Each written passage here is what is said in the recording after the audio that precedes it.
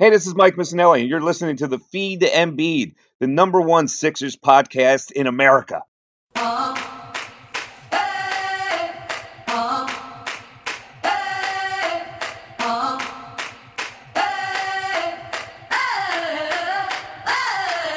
Yeah, 2-1 on his jersey, playing like he's number one. Best big in the league, and it's no debate. Booze from the haters, want him to the exit. I guess every franchise needs its process. Every franchise it needs its own process. Coming down the lane, yeah, watch your head, yeah. We poster every game, yeah, get your Kodak. Once he gets you under the basket, you better just pray. Hit you with the jab step, knock down, lock him in. Get out the way, and one, let the fans know it. Yeah, homie, let the fans know it. Watch the trailer, the three's going in your eye. If you mess, you better get back. Cause if Embiid's there won't be a putback. Keep all that trash out of the paint. Cause Embiid will put it back in your face. He's a cold-blooded killer and he take no prisoners. Yeah, dump off from TJ. Call it the Feed to Embiid. What's going on, everybody? Welcome to another episode of the Feed to Embiid. I am your host, Austin Krell, along with my pal, Brock. Brock, it looks like you have invested in a razor since I last saw you. You know, I knew I wasn't going to be able to hop on here without you saying something. But the reason I did this was because it was starting to grow in pretty nasty. It was looking weird. I did something weird with it. I was trying to sculpt it. And I don't have that kind of hand. I don't see lines like that like barbers do. So I figured it was just the best case scenario, a business decision for me to get rid of the facial hair completely and start from scratch. So that's where we are right now. It's smooth as a baby. As smooth as a baby. It looks like I lost 3 or 4 years. That's what my friends were telling me when I showed you. You're 17 or 18 now. Yeah, so that's a little problematic, but let's say it'll grow back. Yeah. So we have a lot to talk about. Since we last talked, the Sixers won one game and they lost, I believe, 2. Mm-hmm. They beat the Kings in their house on Tuesday. Did Tuesday? Yeah, it was Tuesday, wasn't it? Yeah, it was Tuesday. And Thursday they lose to the Blazers on a tough game. Then they lose to the Suns on Saturday. And so we'll go into those games. Also going to discuss some trades today. So let's start off with the Kings game. I got to tell you, I cannot tolerate those late nights anymore. I mean, I can if I don't have to work at 8:30 in the morning the next day, but those 10 o'clock, 10:30 starts are brutal for someone in the working world. I definitely agree. And the editing process for me doesn't start until the games end. So when I put these breakdowns out, you got to think if it's a 10 o'clock start and the game's 2.5 hours, 3 hours, I'm not getting started the editing process until at least 1 a.m. So then I'm working from 1 a.m. on, and I try to have the videos out early. So the 10 o'clock starts can definitely go. I don't like them. You don't like them. And that's just because we work. But if we had the luxury of sitting back and chilling in bed, cracking something or lighting something and watching the game at 10 o'clock, I wouldn't mind. But lighting something, like you said, we're working people, so we don't really have that luxury. But nonetheless, I think Philadelphia's had a pretty good road trip. Now 1-2 so far on the road obviously isn't encouraging. But the reason I say they've had a good road trip is because there's no concerns about their offense, in my opinion. I think their offense has looked good throughout the entire road trip. While it's been stagnant, there's been less passes. The three-point attempts are definitely not where you'd like them to be. I think they've gotten and generated the looks and the number of advantages that they've wanted all game, every season. Or I should say every game all season. And defensively, that's where I think the concerns are on this road trip. They've got to tighten up. Their interior, their perimeter defense has looked a little suspect. Teams are taking advantage of the drop coverage and the pick and roll situation. So on this road trip, I think their defense is definitely something you look at that you like to improve. But offensively, I think they've been just fine. So I think the starting unit has been fine offensively. Mm-hmm. I think the second unit has been putrid offensively. And, we'll get into that more. But One thing that I am beginning to notice with them, especially on the road, I guess, is they go through these lulls in the second quarters of games. Like they'll jump out to like an early 11, 12 point lead, or maybe not even that high, but maybe as high as 8 points. But they'll get themselves in a position where they're clearly the ones that are standing up straight in this game. And then by the second quarter, by the time the second rotation of Embiid and Simmons comes back in, they're down on the ground too, or they're tied up. So they go through these lulls, and then the game on Saturday, I believe they fell down a couple points in the second quarter. I remember against the Kings, they were up by 14 and they were down by 7 middle of the second quarter. The Blazers game was kind of similar. So it used to be that like the third quarter was the death quarter for the Sixers. Now this year it's the second quarter. The good news is that they've become a fourth quarter team where they can sort of come back and fight and win games that way. But it would be just nice for them to put together a series of games where they're knocking you out by the second quarter, and then they're not letting you back up. They're continuing to keep you down and push the game out of reach. They haven't had like too many blowout victories this year, really. Yeah, and I mean, they got their fourth straight road win against Sacramento, and Philadelphia has been much better on the road this season in comparison to last year. I believe they're only 5 wins away from surpassing their total last year in 65, 70 game season before COVID, on pace for 72 games this year. So it's definitely encouraging to see that there's a willingness to adjust. There's more focus. There's more urgency for the Sixers on the road.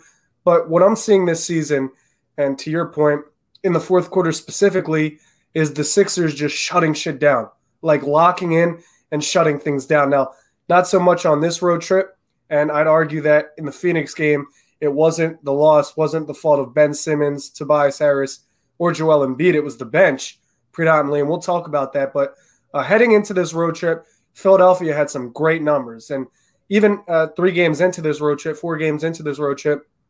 they're still in really good shape. So they've had a lead at halftime in 12 games this season. In those 12 games, they're 11-1, 14-3 with a lead after the first quarter. So what's that? What was the one? The one what?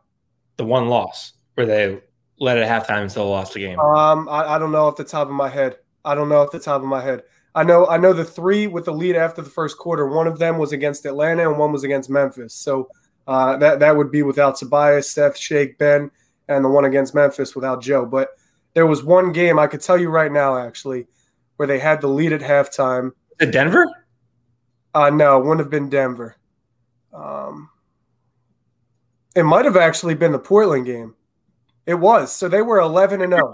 Yeah, by 3 at halftime. They were 11-0 in all 11 games with a lead at halftime up until this road trip. And then the Portland game, they had a lead at halftime, and they ended up losing. So that was the one loss where they've had a lead at halftime.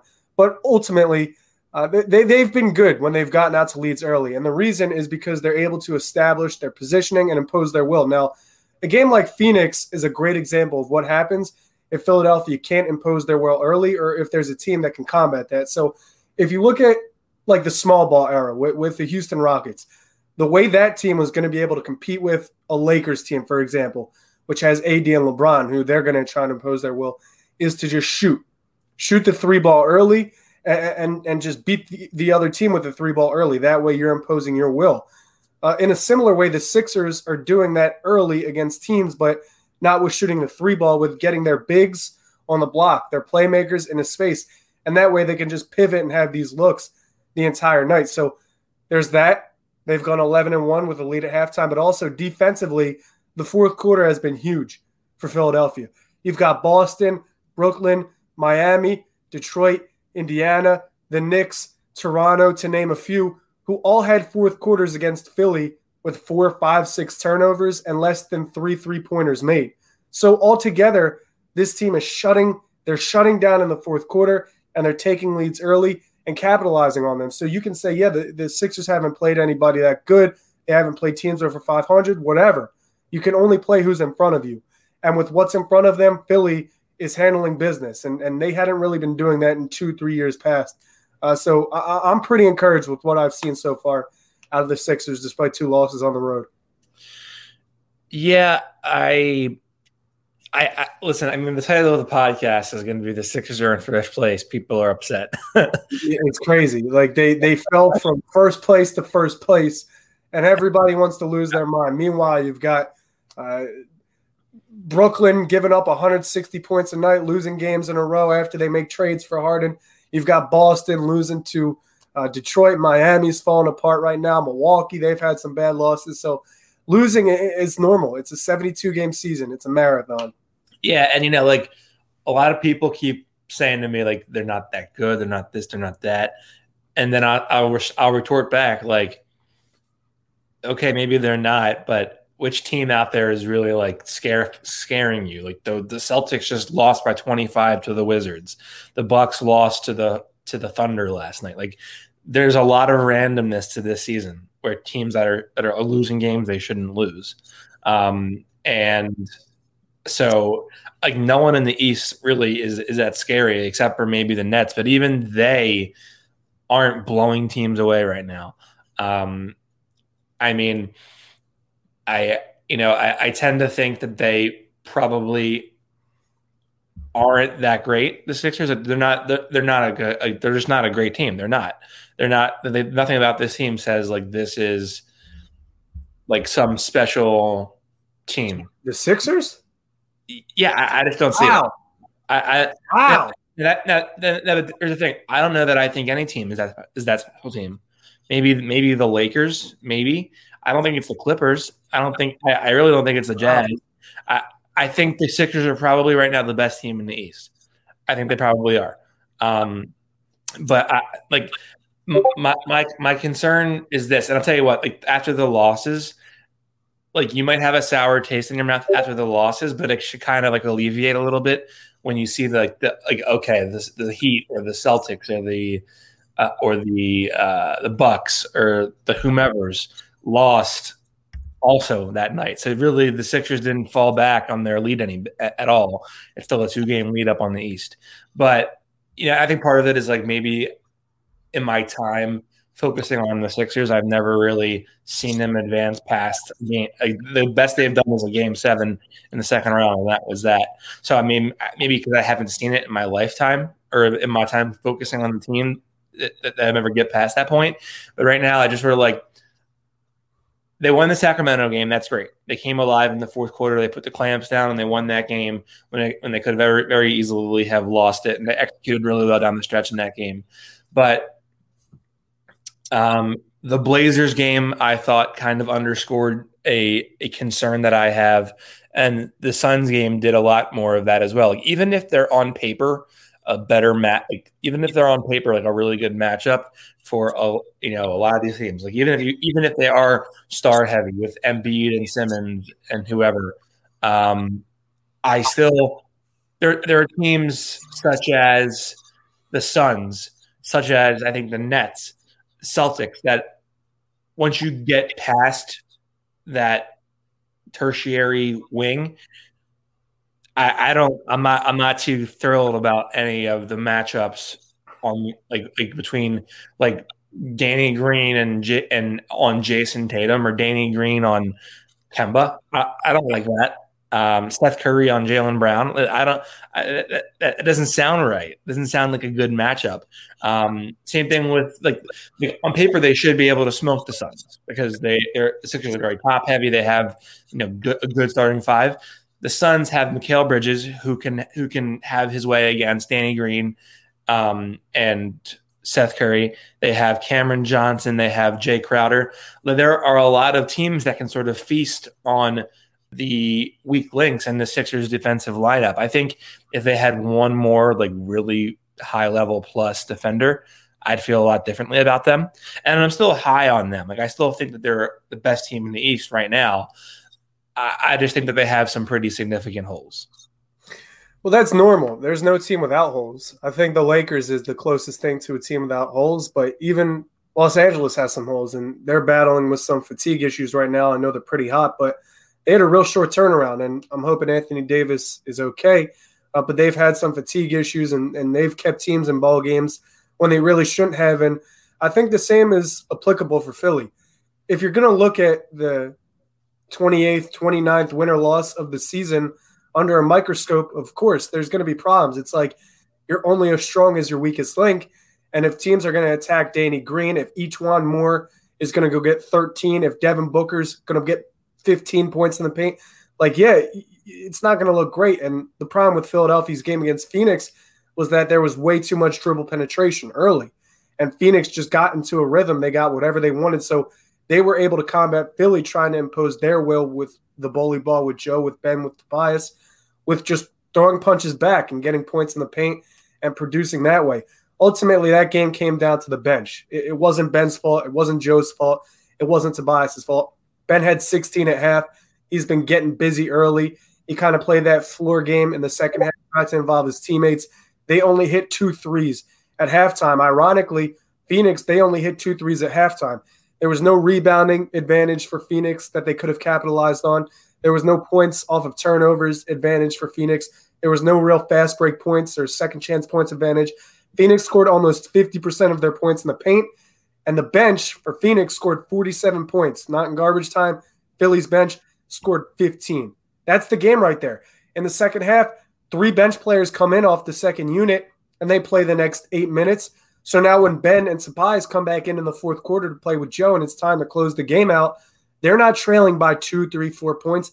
They're down 10 because the bench extended a deficit. In the first half, the bench blew a lead that the starters gave them. So you're only as strong as your weakest link, and that shows on nights like this. But I'm not selling my stock on Philadelphia.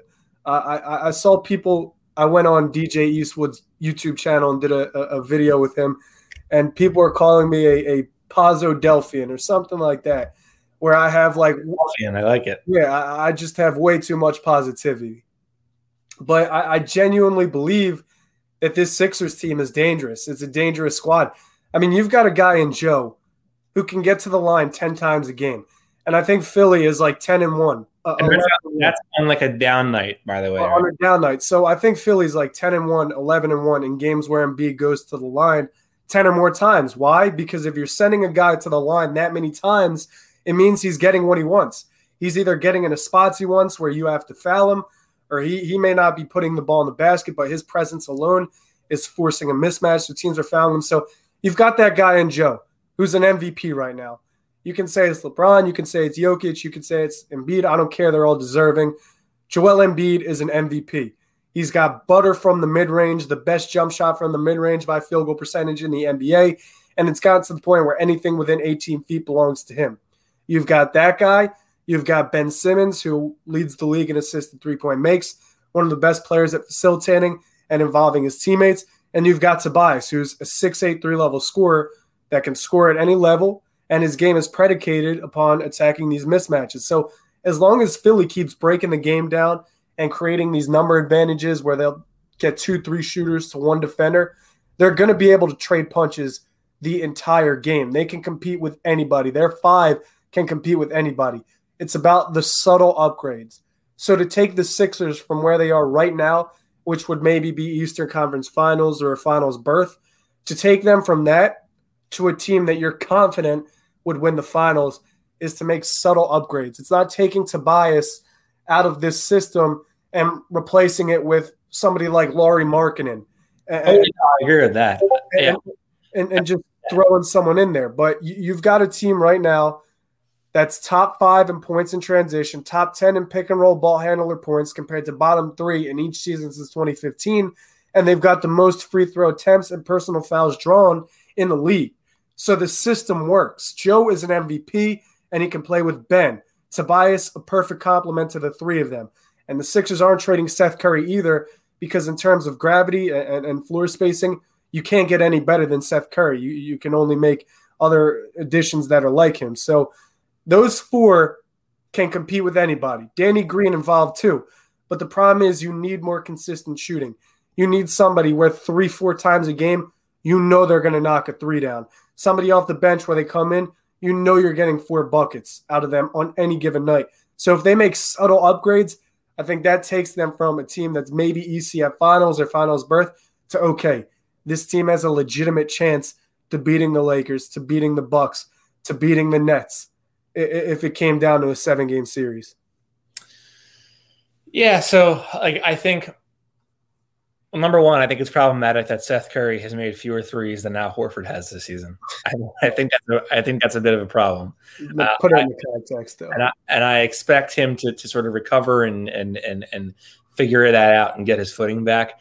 But their 3-point volume is really not any better than it was last season, and their percentage, I think, is actually lower than it was last season. So they got to get back to those. They got to get back to moving the ball more on the perimeter and swinging those passes a little bit and getting those open looks. But I the last 2 games, I think Shake goes down in the Kings game and he hurts the ankle. And Doc says he probably won't play the rest of the road trip. I think that Blazers game was very winnable and probably would have been won if they had Shake. Just if Shake was in there to sort of mix in with the bench unit, I mean, they wouldn't have gotten outscored. What was it, 49-20 in the bench? So, I mean, I think that would have made a huge difference in that game. The Phoenix game, I don't know. Maybe it's probably a little bit closer, and maybe down the stretch they play a little bit differently. But I still tend to think that was just a tough opponent for them, a tough matchup for them. But the Sacramento game I thought was a really good game for them. That Kings team is really, I think, improved in a lot of ways. They tend to move the ball fairly well. They defend better than they had, and they really push pace, and that pace is a killer. They really fly. Especially De'Aaron Fox, that kid's a stud. He's awesome. Now, let's go over to the Portland game, to be specific here. Brock, before we go over the Portland game, I believe you have a couple of words from our sponsors. Yes, I most definitely do. So if you like shotgunning beer, you need to check my guys out over at the King Cobra. If you want to increase your shotgunning time at parties, make sure to check them out on Instagram, a couple of platforms. The King Cobra is a shotgunning tool that makes the perfect shotgunning hole in under a second. It's also a tab puller, vent puncher, and all fits on a keychain. It can do everything for you. For more information about the King Cobra, check them out on IG at the King Cobra Co. That's the King Cobra Co. And Cobra, as always, is spelled with a K. For a 10% discount code on all products, enter Trust the Cobra 10, all caps, one word. That's Trust the Cobra 10. Pick yours up today. Austin and I, we both have ours. So if you want to be like your 2 favorite podcast hosts, make sure to grab yours today. And we're done. Well done. That was very well executed. Very good job. Appreciate you. So let's go over to the Portland game. And I thought they actually played Portland pretty well through like 2.5 quarters, maybe 3.5 quarters. I'll tell you that. Did you notice that the Wi-Fi signal just came on here? What's up? Unstable if you're on Wi-Fi plugging into your router and moving closer. For the first time ever, I just noticed that the Wi-Fi icon has popped up next to the stream time. It says connection is unstable. If you're on Wi-Fi, try plugging into your router and moving closer to it. We'll be all right. You're trying to tell you something. So I got distracted there for a second.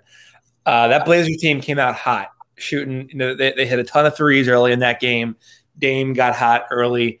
I think what is his name? Gary Trent Jr. is tough as they come. The Sixers, I thought actually made some really good contests in that game. The Blazers hit some really tough shots. They were shooting from deep. They were shooting with hands in their face. And to their credit, they just made shots. And that Blazers team is a good team. They're 16-10 now. But that was a very winnable game. They don't have a ton of size, although Enes Kanter is just a killer on the offensive glass. The Blazers also don't play a ton of defense. That would have been a good game for Tobias to crank it up a little bit from downtown. He's definitely faded away from threes recently.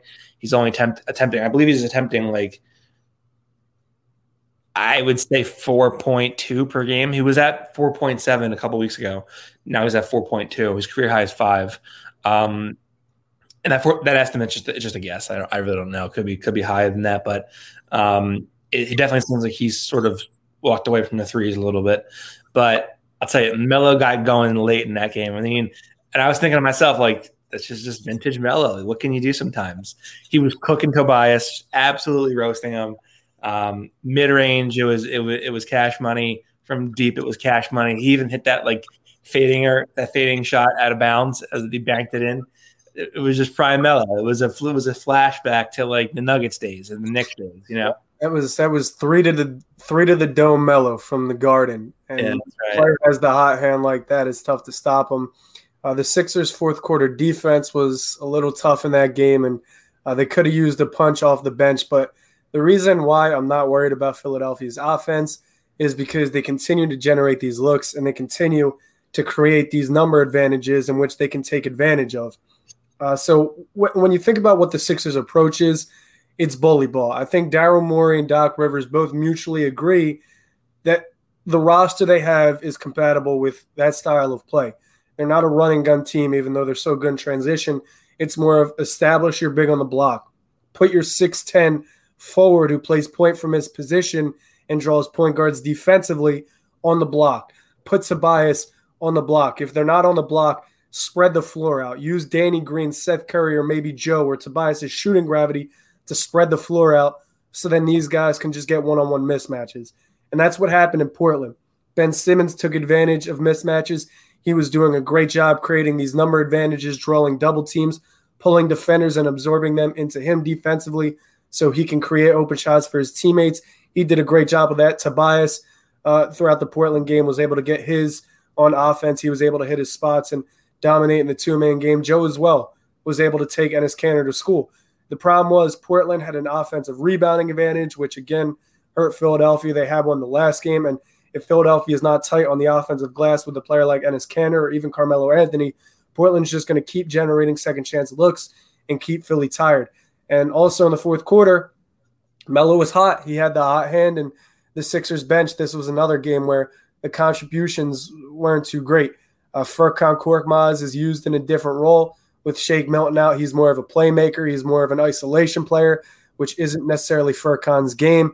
Tyrese Maxey is more handling responsibility. So other guys are called upon more without Shake Milton from the bench, and it's been a little counterproductive for Philly. But this was a good Ben Simmons game. Now, Devin Booker put 17 on Ben Simmons' head, which isn't great, but Ben Simmons did a fantastic job against Portland facilitating. Damian Lillard shot 1 of 5 in the fourth quarter, where he was mostly defended by Simmons. The entire game, Simmons held him to 3 of 9 from the floor, which is 33%. And Portland as a whole shot 6 of 19, 31% against Simmons. He had 5 deflections, a steal, and a block. So at the end of the day, I think the Stars have been good on this trip. I think the team is generating the looks they want, but there's a couple of things to tighten up. And if there was any indication that this team needs to clean some holes up that happened on this road trip, Daryl Morey is going to see them and he's going to address them. We'll see. I'll leave my judgment for when something is done. We'll see, is what I'll say. I do know that they do have eyes on Kyle Lowry, so they're going to be monitoring that situation. But getting back to the Portland game, so you have the final defensive stand of the game for the Sixers, where where Tobias is a little bit over excited to see Melo. And Melo trips over his own foot and Tobias lands and falls into Tobias, and Tobias called for the foul. Did you think that Doc should have used a challenge there? I mean, he could have, and that's been the criticism of Doc this year. It's that he's refusing to challenge anything. But I do think the last play of the game was pretty disappointing for Philadelphia. I thought Ben generated a great look. He clamped up and then generated a great three-point look for Tobias, and you want that look every time. With the game on the line, you want it from 3 in the hands of either Tobias, Seth, or Danny. So Ben displaced the defense in transition, got Tobias that look. He missed. He couldn't capitalize. Now, on the last play of the game, you have a shot opportunity, and I just think the play developed slowly. So Tobias got, I think it was a pin down. He came around the pin down, and because it just developed so slowly, Covington was able to just sit back and kind of get a hand on that pass and deflect it. So Philadelphia, in an opportunity where you most definitely need a shot just to determine the outcome of the game, they couldn't generate that look, which is disappointing. But nonetheless, you move on. Yes, I mean, I don't remember how many timeouts they had left, but I think they had just one. Mm-hmm. after that foul was committed. So, I mean, I understand what happened because like Doc was really sure that they were going to lose that challenge. And so when I asked him about it after the game, and he was like, well, if we challenge that there, we lose this timeout, and then we got to go the full length of the court in 3 seconds, which honestly might have been a better look than what they got anyway, because what they got ended up being a turnover. And everyone was just crucifying that play. But, I mean, I'm looking at it from like a logistical standpoint. Number one, the Blazers know you have no timeouts left. They're very aware of the situation. 3 seconds left in the game. You got no timeouts left. They know all they got to do is pressure the ball and pressure everybody as they move and cut off those lanes, and they have the game won. And the Sixers didn't have any timeouts left. Ben Simmons had no choice, or else he's going to turn it over on a 5-second violation. So he tosses it into Tobias Harris. So everyone's like, well, he wasn't cutting deliberately enough. And I'm thinking, how can you tell that he wasn't being held back? Like there's a lot of pushing and grabbing and jersey, holding on those types of plays. The refs are trying to make sure that the ball gets in and that they have one eye on that, one eye on, all the off-ball action. It's very easy to hide when you're, getting little cheapies in there and pulling on jerseys and holding guys down. So, I mean, it was a turnover, whatever it happens. That's just basketball. That's just like not every ATO is going to be successful. There's a reason that, I mean, there's a reason that that coach make very elaborate ATO plays because you need to be elaborate in order to get a good look in a half court setting when a defense has a chance to see what you're setting up as and adjust to it. So I mean, I wasn't too mad, or I wasn't too, I thought they generally did a fine, okay job, and they just got caught. It was a tough play, and they just didn't go in their favor.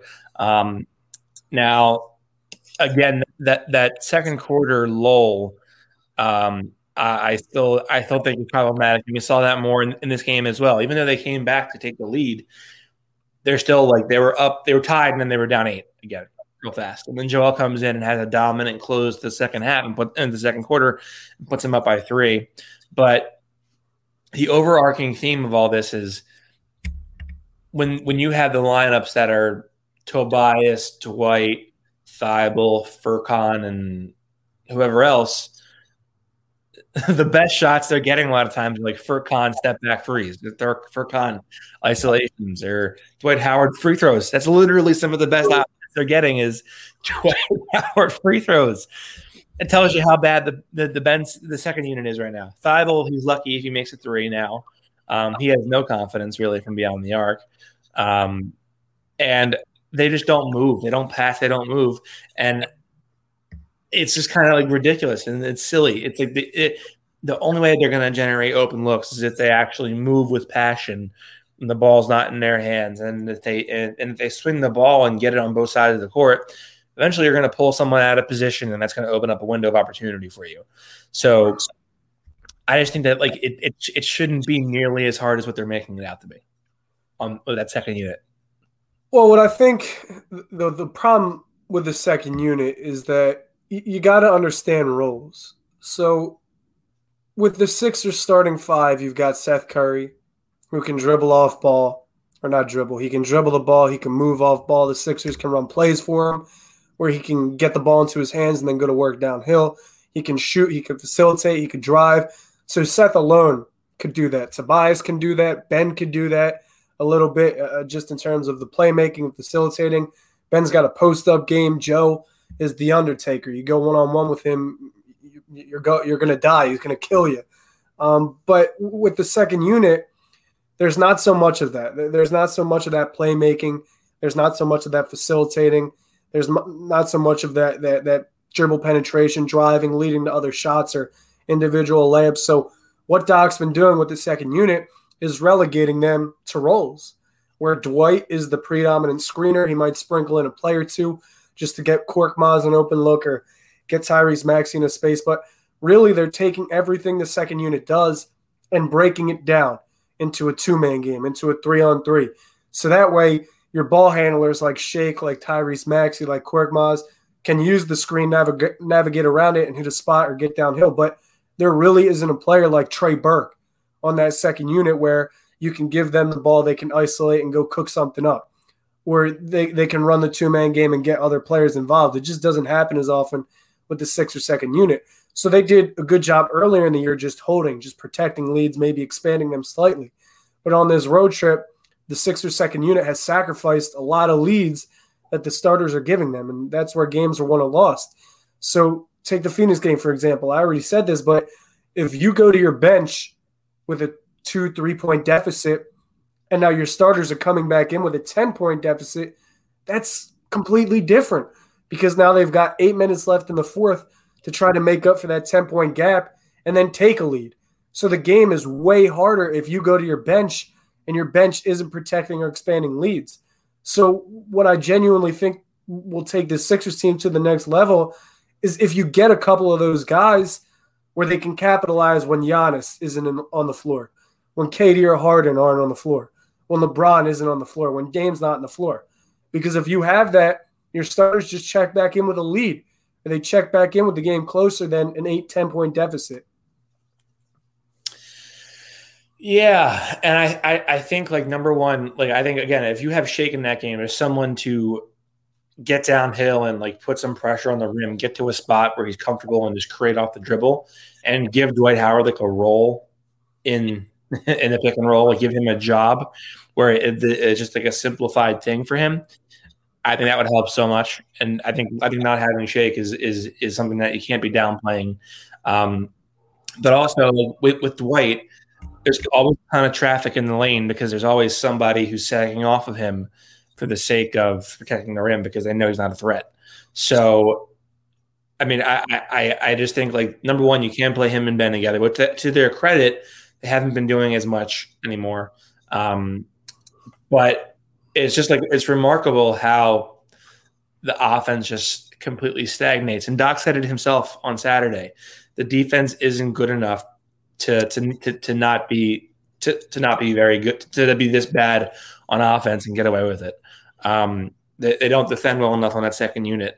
So, you know, I think if they, like, were to, and we'll talk about this too, but if they were to acquire, say, like, George Hill or Delon Wright, that could help just to get some organization and some flow and to define some structure for that second unit offense without having to have, like, Ben or Joel on the court to always have a place to run it through and bail them out. It'd be so helpful for them.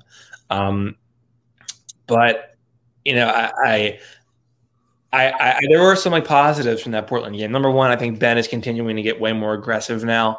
I think it helps that he's getting close to All-Star time where it's make or break for him. So he's trying to round up all the stats he can before it's too late. Which I don't blame him. I mean, whatever. Listen, he's got no interest in going to the All-Star game. I don't know if it makes his pockets any deeper, which it probably doesn't matter because he's Forbes 30 under 30.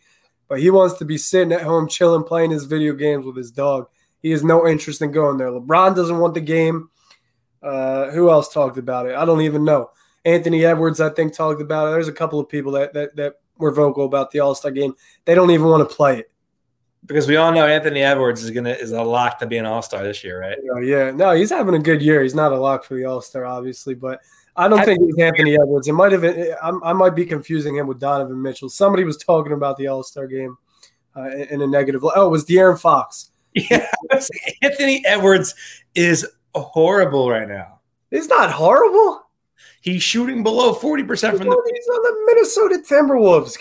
Give him an opportunity. I think all the young I actually like him a lot, and he was my number 2 overall pick. I like him a lot, but I mean he just has a long way to go before he's an effective NBA player. Like right now, he's like Wiggins in a sense, super athletic, weird shot selection, but.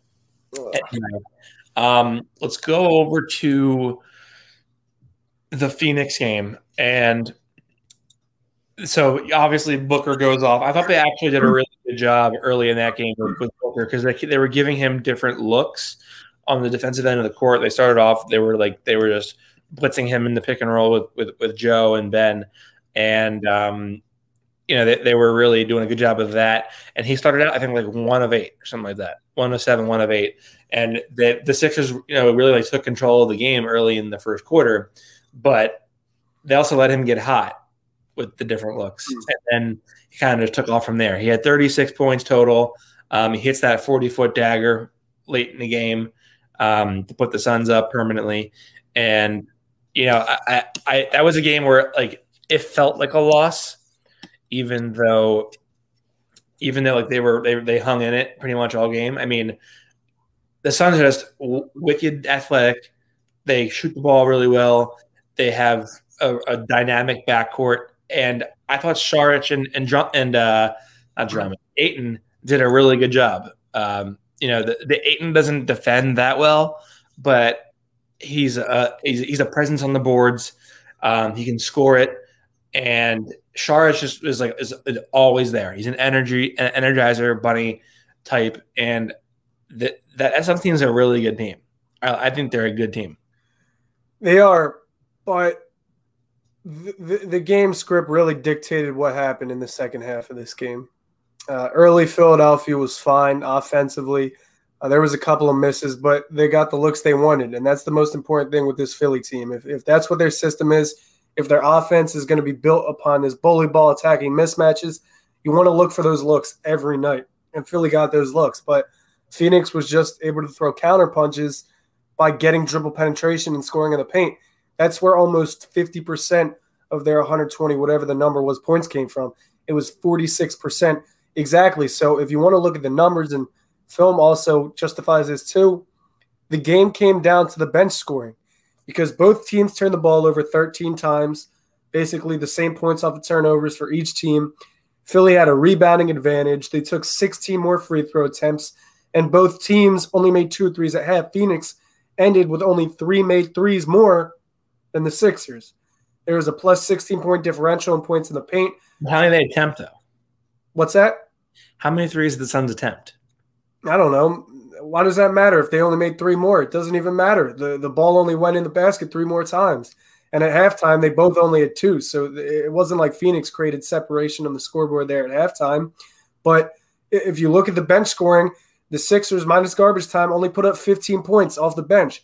Dario Saric alone had more points than the Sixers' entire bench, minus garbage time, 47 for Phoenix altogether. And like I said, they blew a lead in the first half, and they pushed a 3-point deficit to 10 in the second half. So they're putting their starters in a bad position. And what I think happened with Ben Simmons, he only took 1 attempt in the second half, is that he went to that primary facilitator role. Doc Rivers said it would be detrimental towards the Sixers if Ben just focused on his scoring and not the floor game. He only has 4 assists, only 2 are made threes. So Ben probably sees the Sixers only have 2 threes at halftime. Joe's going to need somebody to carry the load. So Ben's going to get his teammates involved. I'm going to get them threes. I'm going to absorb the defense, whatever. And he did that, but unfortunately, Philadelphia couldn't capitalize. They missed a lot of open shots, and because of it, Philadelphia lost. But I really think the biggest concern to take out of this game, not on offense, is the defense. Their defense was terrible in terms of letting Phoenix just get whatever they wanted. So the same way Philly got whatever they wanted all game, Phoenix did the same exact thing. Phoenix dribble penetrated. They beat guys with speed off the edge, and they just got any looks they wanted. Chris Paul was killing the Sixers with their pick-and-roll coverage. He manipulated Joe back there and Dwight. So Phoenix, they had a great game, but Philadelphia, they've got to tighten up defensively. Yeah, for sure. And I just kind of thought, like, number one, their 3-point volume is absolutely a problem. And in that game, it was certainly a problem.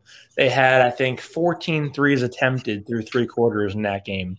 They made, I think, 5 through that first 3 quarters. They don't attempt enough threes. They don't. I mean, I understand like Embiid's post ups from the high post and battling and bullying, and Tobias is bullying, and Ben getting to the paint. That all works because they're like 2 of the 3 are very effective at it. But you need more out of Danny Green. You just do. You need him to make more of his open looks. You need Tobias Harris to attack those open opportunities more. Seth to make more of those looks. I just think right now, like, they're making it hard for themselves to maintain pace with opponents in terms of shot attempts because opponents are just shooting more threes. And even if they're not making them, attempting them puts you in a position to make them because you can't make them without attempting them. So I've seen this discourse on Twitter for the past couple of days. I really don't think Philadelphia's three-point volume is the concern. But I think you're right. They need to make more of those open looks. That's the concern.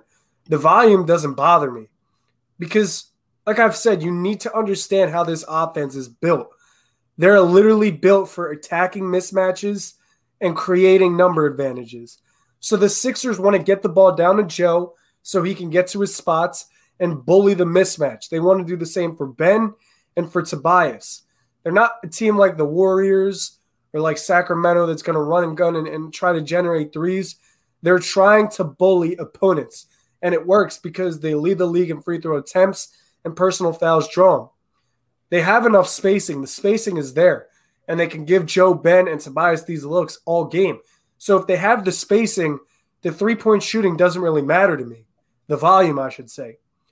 But the Sixers need to capitalize on those opportunities when Joe, when Ben, when Tobias rely on their teammates. So I'd say Ben, Tobias, Joe in the post or in their spots will probably make, I don't know, they'll convert 6 out of 10 opportunities on most nights. They'll go about 50, 60% from the field on most nights. So on those 4, 5, 6 other opportunities, you can't have the offense stall out. You can't have turnovers which lead to points for the other team. You can't have teams just take the ball away.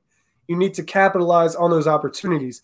So if a team throws a double at you and you actually want teams to understand that if you double Joe, if you double Ben, if you double Tobias, we're going to score. If you don't, we're going to score. In order for teams to respect that, the other Sixers need to hit their shots. I think Seth is going to be just fine. I'm completely fine with Danny Green, but I think his role needs to be upgraded. When I say that, I think they need a player that can do what Danny Green does, but a little better than Danny Green. And in terms of Tobias, I think Tobias has been phenomenal.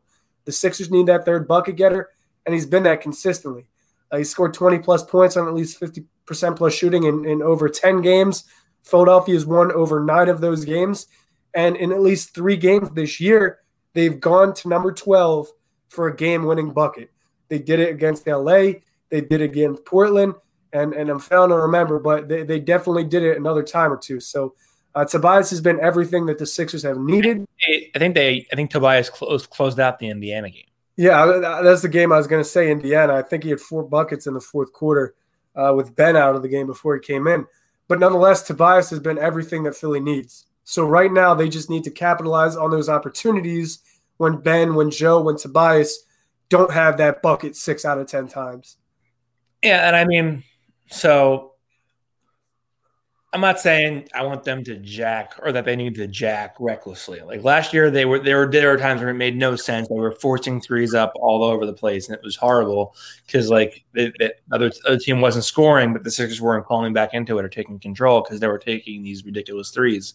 But like if Joe gets doubled and he passes out to Tobias, and Tobias has some space, I don't need like a pump fake and then attack the closeout for a 17-foot jumper. Like I don't think that's efficient. Just take the 3, take the open 3 when it comes to. I think that, and even I asked Danny Green about it after the game on Saturday, and he was like, "Yeah, it's a problem. We have to move the ball more." And I think the more you move the ball, the more you'll get those open looks because defenses can't hold steady and firm throughout the course of an entire game when you're moving the ball and really putting pressure on them to rotate. And eventually those looks are going to open themselves up. You have to be patient for it. Now, before we get into some trade ideas and some trade talk, we are going to you're going to read about another sponsor of ours. That's Thrive Fantasy. Let me see here. Come #prop up on Thrive Fantasy this season. Thrive Fantasy is a daily fantasy sports app for player props. They've eliminated the need to do countless hours of research because they only ask you about the top tier athletes in a respective sport. NFL season just came to an end. The Buccaneers are your champions. But during that season, choose 10 out of the 20 player prop options to build your lineup. If it's NBA, I know Major League Baseball is coming back soon, PGA, or even esports. Choose 5 out of the 10 player prop options to build your lineup. Each prop has a fantasy point total associated with the over or under based on its likelihood of occurrence. The more points a selection is worth, the riskier it is. Rack up the most points to win a share of the prize pool. It's that simple. Use promo code Simmons for 3. That's Simmons, the word 4, FOR, 3, the number 3, Simmons for 3. When you sign up today, and you will receive an instant deposit match up to $50 on your first deposit of $20 or more. Download Thrive Fantasy on the App Store or Play Store, or by visiting their website, www.thrivefantasy.com. Sign up and hashtag prop up today. All right. Now we get back to some trade talks. Let's see. Ooh, breaking news about Anthony Davis. Good or bad? Don't tell me if it's bad. He will be out. He will be reevaluated in 2 to 3 weeks. I don't know if that's good or bad. I don't know. I mean, it's better. Apparently he suffered a calf strain, so I think it's better than the worst case scenario. But anyway, still not great for them. So today, Jason Dumas, I think he follows you on Twitter, doesn't he? Yeah, JD follows you.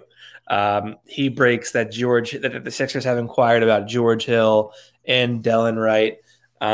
What do you make of that? Who do you think? Who would you rather trade for? Who would I rather trade for between those two? That's tough. I've liked Wright for a long time, so I'm just going to stall and not give you an answer here. I'm going to tell you why they're both really good candidates to trade for. But I've liked Wright for a really long time, even when he's out in Dallas and they had all that depth. I thought he would be a really good low-maintenance add for Philly. But I think both players are really good players, and depending on their roles, they can be really high upside players. But at worst, just low-floor, low-maintenance players. Now, Wright is having a really good year out in Detroit, one of his best. I think he's coming off of consecutive 80-plus steal seasons. He can attack downhill. He can defend, and he can spread the ball. So he's everything you'd want at that point guard, shooting guard position. And I think for Philadelphia, one of those subtle changes that I keep alluding to is upgrading Tyrese Maxey's role. Now, I like Maxey, but he may not completely fill out his body entirely this year, and that may be a problem defensively for Philly. So if they can upgrade Tyrese Maxey's role off the bench with somebody like Wright, that'd be huge. Now, George Hill is a little different because he's a guy, I mean, he led the league in three-point shooting percentage last year, and he's a guy that kind of understands his role in playing with these Giannis Antetokounmpo, Ben Simmons, Joel Embiid type forces. So George Hill, I could potentially see starting on some nights. You can plug him into a multitude of different combinations. So he's versatile. You can stick him at 2, 3, 4 different spots. And for a team like Philadelphia that plays positionless, if you can add a guard that can score punches off the dribble, but also shoot the three ball at a really high clip, it's obviously going to be beneficial. So between the two of them, I don't really care who they get because I think both are an upgrade. Yeah, I think it's very easy to not for you necessarily, but for me very easy to remember the Detroit game where he dropped like 30 on the Sixers. Yeah, and that was like, okay, this guy's pretty good. George Hill is just like such a solid veteran, and a really just a seamless fit. He's a high IQ guy, very well respected around the league. I think he would be a great addition to this team, just because he would be able to provide some structure and some sort of like lieutenancy. That's not a word, but yeah, I feel like they already have that though. With this isn't the Brett Brown Sixers. They got Doc and no. What I mean is like I I think he would add some structure to that second unit of like, hey, this is how we're going to run the offense. This is what I think we should do. This is what you get. This is the spot you need to be in. Furkan go to the corner. I want Dwight setting a high pick and roll. Everybody rotate around and follow the lead. That I think that would do wonders for them. I also think that you can play him in some small ball lineups, then playing more like a big man role, and you can put George Hill at like two or like the one or the two. So I think he'd be a good fit there. But I think the difference is like Oklahoma City's, I think 11-15, and Detroit is 7-20 or 7-19, whatever it is. One team is firmly in the Western playoff picture, or at least fighting for it. The other is well out of the East. So I think it might be harder to acquire George Hill than it is to acquire Delon Wright. I don't know. I actually disagree, because come on, OKC is not in the playoff hunt. I mean, Dallas is really underperforming, but come on, OKC is not looking for a playoff berth. They've been stockpiling picks and assets for the entire year. So I think you call Sam Presti, you offer a couple of seconds, maybe an expiring contract. That probably gets it done. Detroit, however, they opened their pockets. They signed Delon Wright over the offseason. And listen, Detroit may be rebuilding, but it's not an ugly rebuild. Detroit is competitive. They're giving teams a lot of good games. Sadiq Bey just won Player of the Week, I think. Sadiq Bey, Villanova Pride. He's been having a really good week, and altogether in the season, he's just coming to his own. So I think Detroit would actually give Philadelphia probably a harder time than OKC would. And Detroit also just traded Derrick Rose away for Dennis Smith Jr. and some compensation. So maybe they're rolling with Delon Wright. Maybe that's a signing that they think is going to be significant for them in the future. But I think George Wright could be had for less than maybe Delon Wright would. But you say George Wright? Do I keep messing George Hill's name up? I called him George Roll, George Wright. But yeah, there's that. And I think people really also got to pay attention to the buyout market, because right now things are getting, I guess, a little hot with with Toronto and Cleveland, with Andre Drummond. And you have to assume that if Cleveland and Toronto want to make that trade, maybe Kyle Lowry's involved. If Cleveland is trading, maybe that they got to clear money up. Who knows? Maybe they buy Kevin Love out. Maybe JJ Redick gets bought out. Who knows? There's a whole host of things that could happen. So you might want to pay attention to the buyout market too. Yeah, I think that brings a point, like you're going to want to watch for a consolidation trade. They got a lot of like dead roster spots. They have Terrence Ferguson. They have Tony Bradley. They have Vincent Poirier, amongst some other guys that I think are obviously not getting much burn. Might look to do a consolidation trade, bring in one piece that really is worth it, and then look at the buyout market when that becomes alive again. But I think the interesting part is, like, I was playing with the trade machine today. There's really no easy path to acquire either. Neither fits into a trade exception. Like